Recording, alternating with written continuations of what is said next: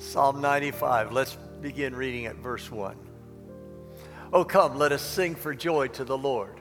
Let us shout joyfully to the rock of our salvation. Let us come before his presence with thanksgiving.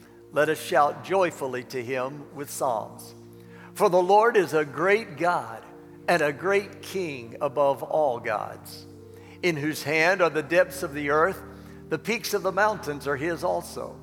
The sea is his, for it was he who made it, and his hands formed the dry land. Come, let us worship and bow down. Let us kneel before the Lord, our Maker. For he is our God, and we are the people of his pasture and the sheep of his hand. Today, if you would hear his voice, do not harden your hearts as at Meribah, as in the day of Massah in the wilderness. When your fathers tested me, they tried me, though they had seen my work. For 40 years I loathed that generation and said, they are a people who err in their heart, and they do not know my ways. Therefore I swore in my anger, truly they shall not enter into my rest. Now, Lord, open our hearts, I pray, to hear and receive what the Spirit will say to us in the midst of the preaching. I lift up other life-giving churches to you, and I pray blessing upon them. I pray for our loved ones not yet walking in right relationship with you, and I pray especially for our sons and daughters who have wandered from the faith. I pray, O Lord, that you will send the Holy Spirit after them. Don't let one of them be lost. I pray these things today in the only name that matters, that matchless name of Jesus. Amen. Before you're seated, would you just one more time sing, oh, praise the name of the Lord our God. Oh, praise his name. Come on, sing. Forevermore, for endless days, we will sing your praise. O Lord our God. Come on, lift your hand and sing. Oh, praise the name of the Lord our God. Oh, praise his name forevermore, for endless days. We will sing your praise, O Lord our God. Amen, amen. Boy, doesn't that feel good? Praise God, praise God. You may be seated. Those of you who were part of the service last Sunday will remember that I only preached the first point of the message. All this week, I've debated about whether or not to try and preach the other 2 points or if I should just move on to something else. But every time I tried to get away from it, I just felt the Holy Spirit drawing me back to this text. So I know that if I try to start at the beginning again, we'll never get through the entire message. So I'm just going to encourage you to listen to the recording of last week's message in order to get the introductory parts of this psalm and the word from the Lord that is contained in the first 5 verses. I simply take a moment to remind you from last week that this psalm is one of the didactic psalms. That means it's a teaching psalm. It's written to teach something, and in this case, something about worship. This psalm gives instruction about the feelings and the emotions associated with worship. It gives instruction about the proper balance that should be present in times of worship. Psalm 95, I told you, is a summons. It's a call to worship. You find it in verse 1 when it says, oh, come. And in verse 2, let us come. And again in verse 6, come. This summons is both a command and an invitation to have an audience with the one who is the King of all the earth. One of the crucial points to remember is that worship isn't about you. It's about God. Worship isn't about what pleases you. It's about what pleases God. Worship isn't about how you want to worship. It's about how God wants to be worshiped. This psalm begins with the call to worship by saying that it is a call to rejoice in the sovereignty of God. Now, I don't want to get bogged down here again, but in the midst of the trouble and the heartache and the conflict and the evil that is in this world right now, there are some words of an old hymn that continue to resonate in my spirit. This is my Father's world. Oh, let me ne'er forget that though the wrong seems oft so strong, God is the ruler yet.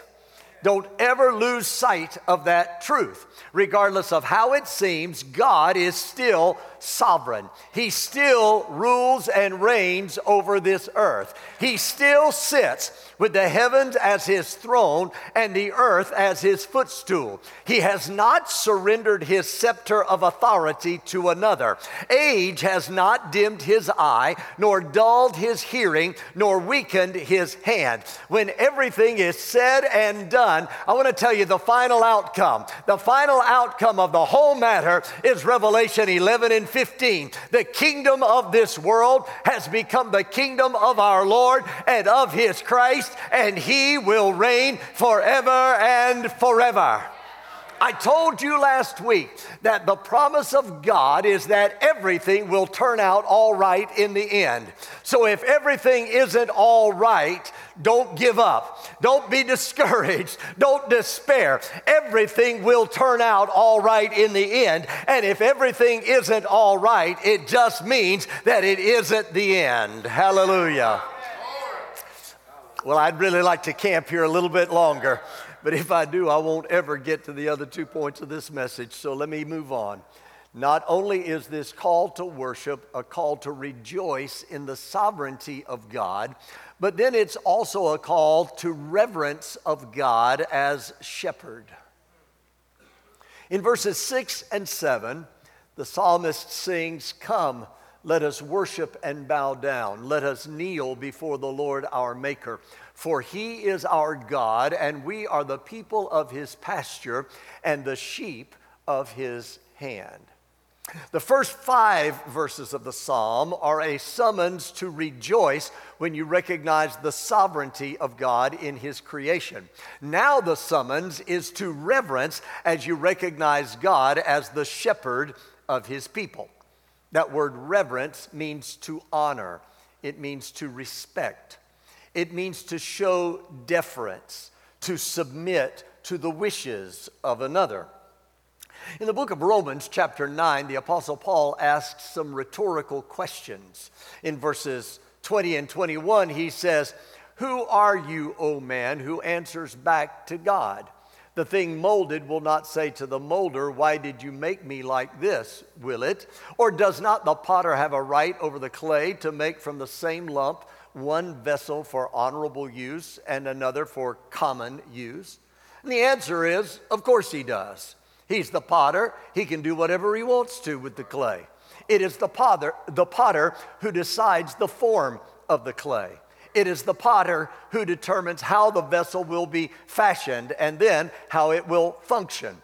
But too often, what happens is we get these human clay pots talking back to the great potter who made them, resisting the pressure of his hand and the hand of his spirit on your life, insisting on being the kind of vessel you want to be rather than the one he designed you to be, insisting on functioning the way you desire rather than the way he called and created you. See, the psalmist says, "Come, let us kneel before the Lord our Maker." Reverence him. Submit to his wishes. See, somebody needs to be reminded that every blessing you enjoy, every benefit you receive, even your very existence, it all comes from the gracious hand of the Lord your Maker. Because of His blessings, you have shoes on your feet. Because of His blessings, you have clothes on your body. Because of His blessings, you have food on your table. Because of His blessings, you have a roof over your head.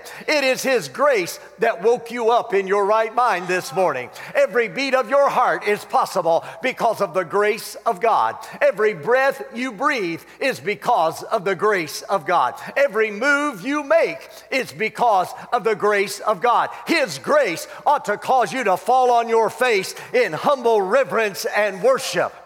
And as if that weren't enough, the relationship you have with God is unique among all creation. You think about it for a moment. The great God of the universe, the one that is described in this psalm in verse 3 as a great God and a great king above all gods. The one who is described in this psalm in verses 4 and 5 with the words, in whose hands are the depth of the earth. The peaks of the mountains are His also. The sea is His, for it was He who made it, and His hands formed the dry land. See, the God who spoke and created everything that exists from nothing by the word of His power. The God who is from everlasting to everlasting, unchangeable, almighty God. This God, this great God is your God. You are His people, the flock of His pasture, under His watchful eye and protecting hand.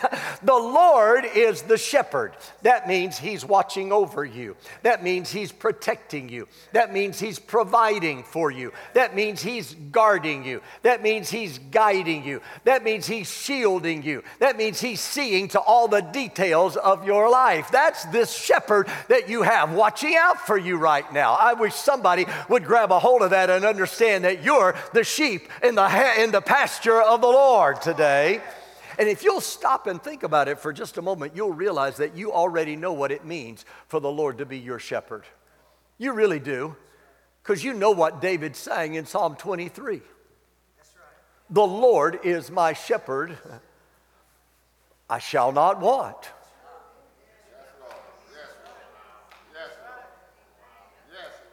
Because He makes me lie down in green pastures, and He leads me beside quiet waters, and He restores my soul. I feel like I'm talking to somebody that needs your soul restored this morning. Well, the shepherd is right there. He guides me in the paths of righteousness for His name's sake. And what's this? Even though I walk through the valley of the shadow of death, I fear no evil, for You are with me. Your rod and Your staff, they comfort me. You prepare a table before me in the presence of my enemies. You anoint my head with oil, my cup overflows. Surely goodness and mercy shall follow me all the days of my life, and I will dwell in the house of the Lord forever. Some of you are struggling right now, and I want you to know the Lord is with you. Some of you are hurting. The Lord is with you. Some of you can't see any future. The Lord is with you. Some of you are grieving. The Lord is with you. Some of you are fearful. The Lord is with you. Some of you don't know which way to turn. The Lord, your shepherd, is with you. No matter how deep the valley, the Lord is with you. No matter how dark the night, the Lord is with you. No matter how rough the path, the Lord is with you. You didn't choose Him. He chose you. He rescued you. He redeemed you. He forgave you. He pardoned you. He holds you in His hand as a shepherd might cradle a lamb. He's your God. You're His child. You're the sheep of His pasture. He's your loving, ever watchful, protecting, providing, caring shepherd right now. Goodness and mercy are chasing you. Everywhere you turn, God's favor is upon you. Reverently bow in humble adoration before Him.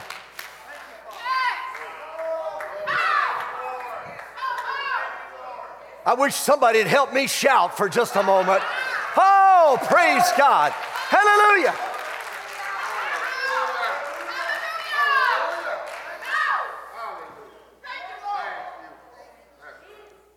This psalm issues a call to rejoice in the sovereignty of God. It calls you to reverence of God as your shepherd. Finally, I want you to see that this call to worship is a call to respond in submission to God.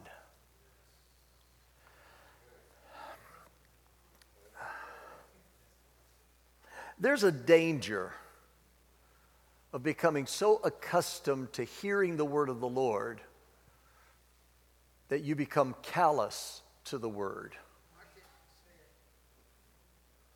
It's possible to become so comfortable in handling the holy that you lose the sense of reverence and awe for it.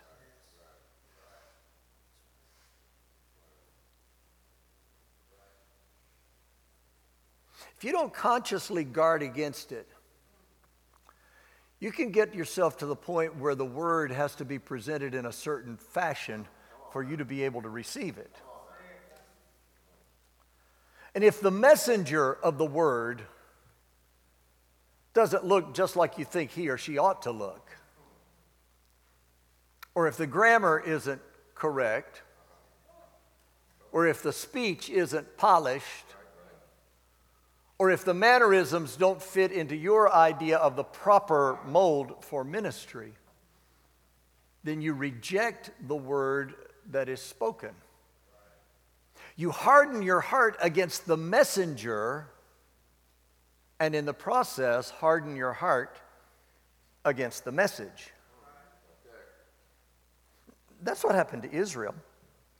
The reference here, I don't know if you paid attention when you were reading it. It almost seems like it's, what does this have to do with anything? When it talks in Psalm 95 about Meribah and Massah, that reference? Well, those were occasions, when you read the history of Israel, those were occasions when Israel hardened her heart. See, they got tired. They got tired of the constant packing up and moving from one campsite to the next.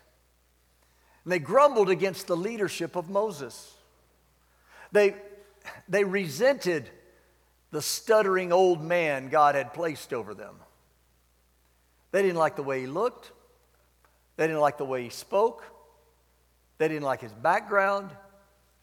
They didn't like his lifestyle. They didn't like his wife. Do you remember reading that? Israel hardened their hearts against God's messenger. And they found themselves cut off from the great blessing God had desired to give them.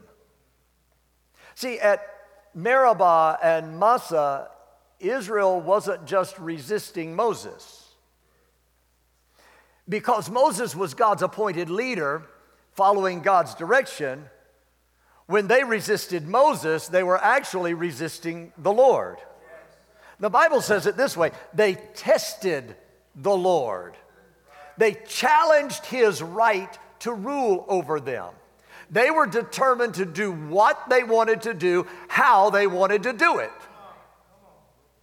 They were convinced, you know what?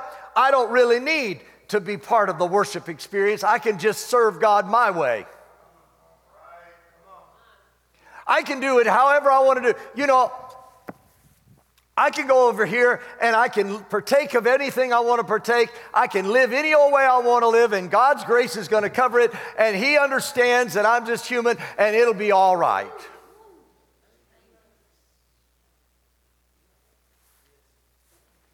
Verse 9 is particularly poignant in this psalm when it says, when your fathers tested me, they tried me, watch these words, though they had seen my work. Don't miss that. They saw the mighty hand of God as he brought deliverance to get them out of Egypt, but they refused to trust him with their day-to-day existence. They were willing to follow him out of Egypt, but not into Canaan. They were thankful when he came through in a pinch for them, but they always grumbled when the next trial came instead of looking to him in trust. And I want to tell you, this wasn't just Israel's problem. This is the same danger you face today. You hear what God says. You understand what he desires, but you reject his plan and you go contrary to his way because you're willing to trust him with your eternal salvation, but not with your everyday survival.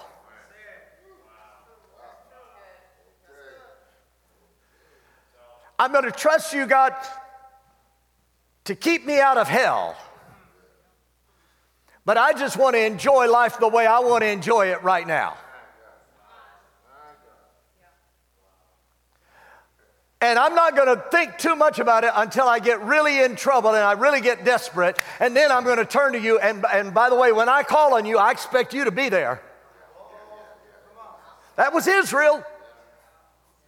I'm going to serve whatever I want to serve. I'm going to do whatever I want to do. But God, when the enemy comes against me, I want to cry to you and have you come and deliver me.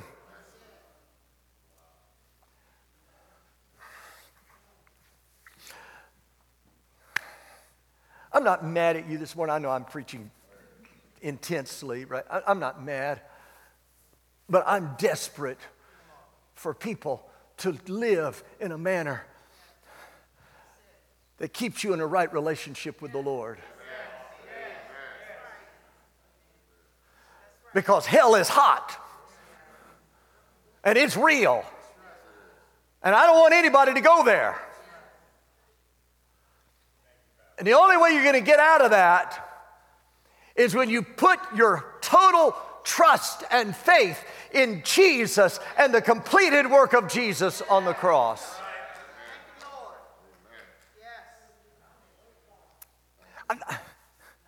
I've never understood why it is that you think you can do a better job of running your life than God. You reject his plan for your home and your relationships.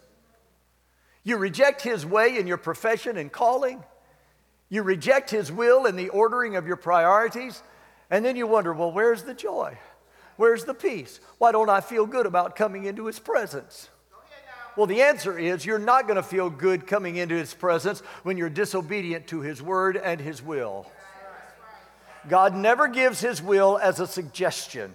He doesn't speak his word as one option among many. It isn't given for your consideration. He reveals his will and he expects from you one response and one response only: obedience. Disobedience will keep you from experiencing the joy of his presence. I want to tell you, all the joyful expressions of singing and clapping and shouting must have obedience and submission to the will of God as their foundation, or they are nothing but empty emotionalism.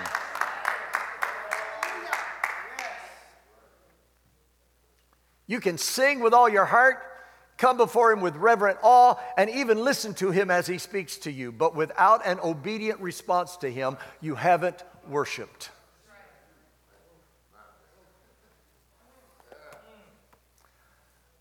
The call of the Lord is a call to worship. So as I bring the message to a close, I just want to ask you, are you obediently answering his call? Or is there an area where you have hardened your heart? Is there an area where you are walking in disobedience? Is there a place where you have become callous and indifferent? I want to invite you to allow the Spirit of the Lord to touch you once again.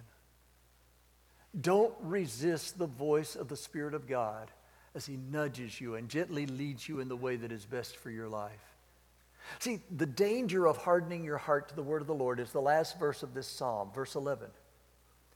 Therefore I swore in my anger, truly they shall not enter into my rest.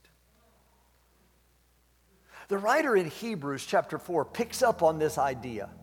He quotes from Psalm 95, and then he says in verse 9 of Hebrews 4, so there remains a Sabbath rest for the people of God. I want to tell you, it is through obedience that you enter the rest God has prepared for you. So I implore you today, don't dismiss the warning. Don't resist the voice of the Lord as he calls to you. Turn to him in repentance and obedience and enter the rest of the Lord. Bow with me, please. Holy Spirit, speak to our hearts right now. Reveal any place that we have resisted your work in our lives. Give us the courage to surrender that right now. Oh Lord, forgive us. Help us to submit ourselves in humility before you so that we can enter into the rest that you've prepared for us. Lord, it is in that obedience, it is in that surrender, it is in that submission that we are able to experience a sense of your presence and your peace and your rest and your calm, even when life is chaotic. Help us today, I pray. In the quietness of this moment, we turn to you. We don't need a sign. We don't need a feeling. We just simply make a decision. Today, we will hear your voice and will surrender to you. In Jesus' name, amen.